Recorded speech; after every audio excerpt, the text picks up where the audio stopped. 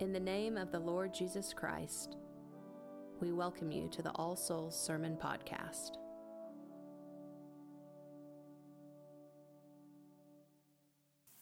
May the words of my mouth and the meditation of my heart be acceptable in thy sight, O Lord, my strength and my Redeemer. Amen. At the brink of day, on the brink of the Roman Empire, among people who found themselves on the brink of their society, at the brink of everything, the heart of reality had just throbbed. God's eternal and loving yes to creation reverberated louder than our loudest no. Jesus had conquered sin and death, and with them, every excuse they give us for acting as though they get the last word. But here we find a surprising sight.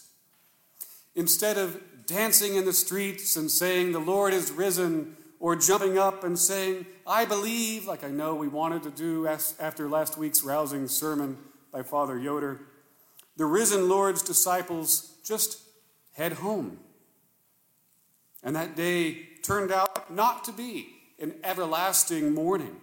The sun still set, and at the brink of night, at the brink of the empire, among people on the brink and therefore in direst need of the good news, the newly risen Lord found his disciples cowering in fear behind locked doors and locked hearts. It was their stories that kept them behind a locked door that night. From their vantage point, this whole Jesus thing had really been a bit of a flop. They thought they were signing up for a new kingdom, and all they got were a few miracles and a crucified rebel with a crown of thorns. And they were the suckers who got taken in by it all. They believed they had good reasons to fear their fellow citizens that night. Their brinksmanship was over. Their hopes were dashed. They had little left but to wait until the uproar died and go back to Galilee and take up fishing again. Failures still, but at least failing at something they knew. But it's even worse than they feared. Peter and John say the body wasn't there this morning.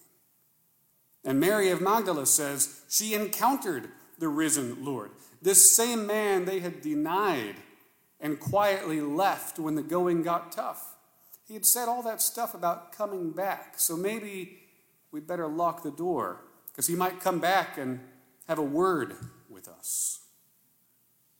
It was their narrative of failure and fear that kept them behind the locked door on that first Easter day. And then there's Thomas. We call him Doubting Thomas, but I think this is a bit of a misnomer. And that Caravaggio painting of Thomas putting his finger into the side of Jesus' side where the wound is reflects more of the epistemological controversies of early modernity, all of the crises about how we know stuff, more than it reflects the narrative crises of first century Jews and Christians. I think really we should think of him as grieving Thomas. Thomas, I imagine, would have resonated with Frank McCourt, that great Irish memoirist, who recalled of his childhood in the 1930s that the priests at his school were always telling him he needed to grow up and die for the Catholic Church. And then he would go home, and his father was singing Irish ballads and telling him he needs to grow up and die for Ireland. And at the end of the day, little Frankie had no idea if he was supposed to die for Ireland or for the church. He just knew he needed to die for something. And so too with Thomas. It was Thomas, the courageous pessimist, who first suggested to the disciples that they all go with Jesus to Jerusalem so they can die with him. He didn't know what he was saying. He didn't really understand why Jesus was to die or why he would die with him. He just knew he needed to go and die for something. He knew his narrative should end with his suffering the glorious death of a tragic hero. And then Jesus went and died without him, leaving Thomas to suffer survival. Thomas was a man in deep grief. And as if this weren't bad enough, then the worst thing of all happened. Jesus came back and ruined the whole thing. Ruined this whole courageously pessimistic narrative that he had. Amid his grief, Thomas was confronted with something too good to be true. His incredulity wasn't due to skepticism. It was due to the fact that he had locked his heart away behind a story that could only end joylessly. It can be a frightful thing to embrace joy, because it can be unnerving to give up on the grievous stories we tell ourselves in order to inoculate ourselves against life. The sad stories in which we trick ourselves into thinking that all is lost and it's lost forever. That we'll never have friends like those we left behind before a big move. Or that I'll never find that team or that group or those colleagues or that troop where I really gel. That our marriage failed and I'll never be happy again. That my loved one died and I'll never not writhe in angry grief. That I'll never quite be able to hang on to sobriety. That I didn't get this promotion or that job and I will die the failure I knew I was.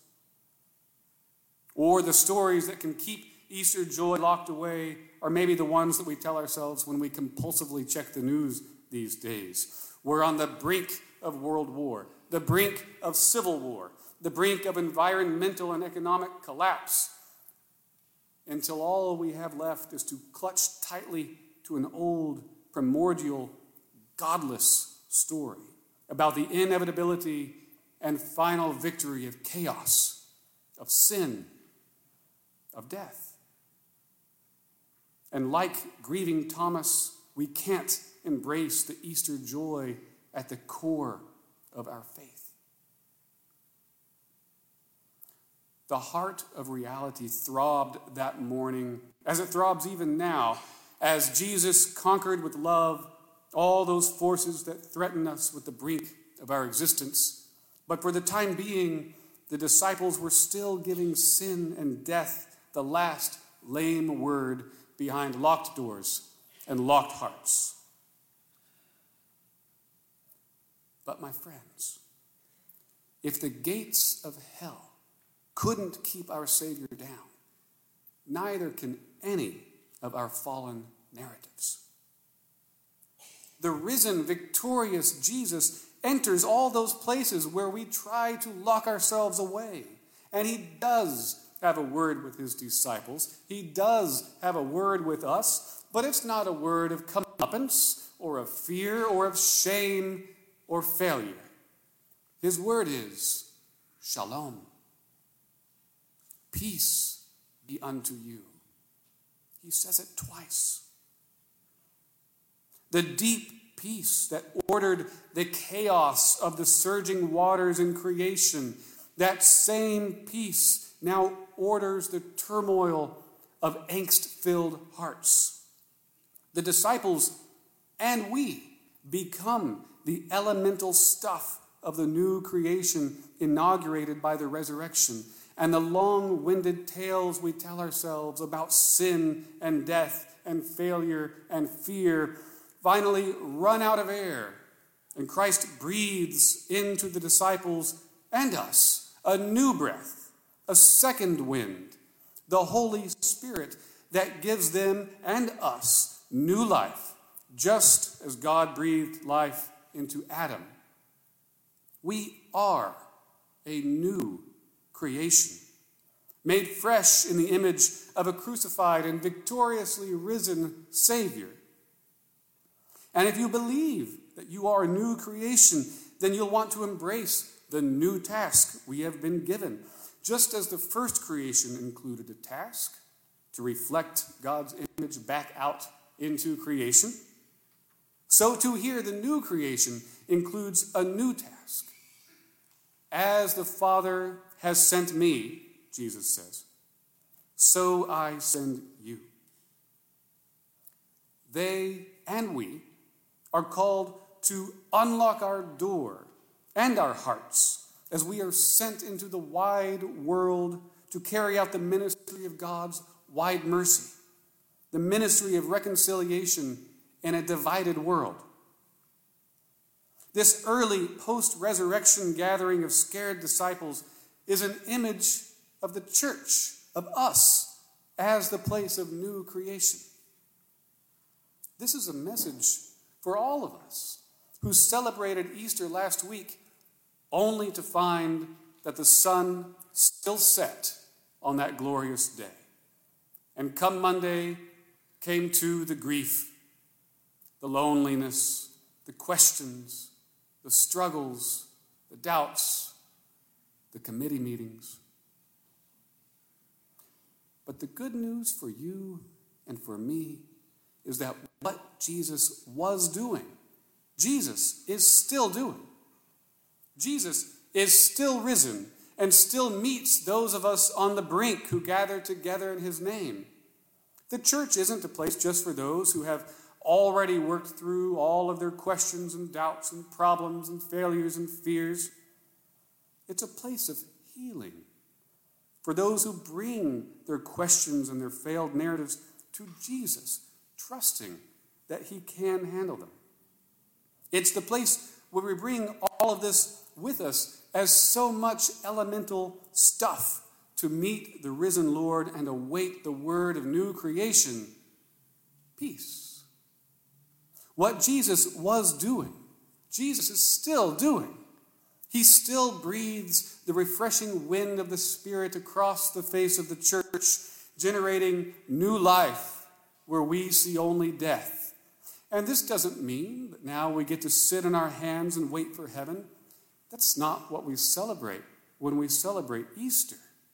Easter means that we've had an hors d'oeuvre for the great feast of God's kingdom. And one day, it'll all be consummated with the return of the Lord and his new creation. But until then, we've got work to do, a feast to prepare for as we join him in the ministry of reconciliation. What Jesus was doing, Jesus is still doing. He sends his disciples, sends us out into the world, out from behind every locked door and every locked heart, out from every sad narrative of sin and death, out to every brink, to every one, to show them that the divine heart that throbbed then throbs even now, that the sun might still set, but Jesus died and now is risen, that God's resounding yes to us reverberates louder than our loudest no to him. He still calls us to go forth in the name of Christ. Alleluia. Alleluia. Thank you for listening to the sermon podcast of All Souls Episcopal Church. For service times and more information, go to allsoulsokc.com. God be with you.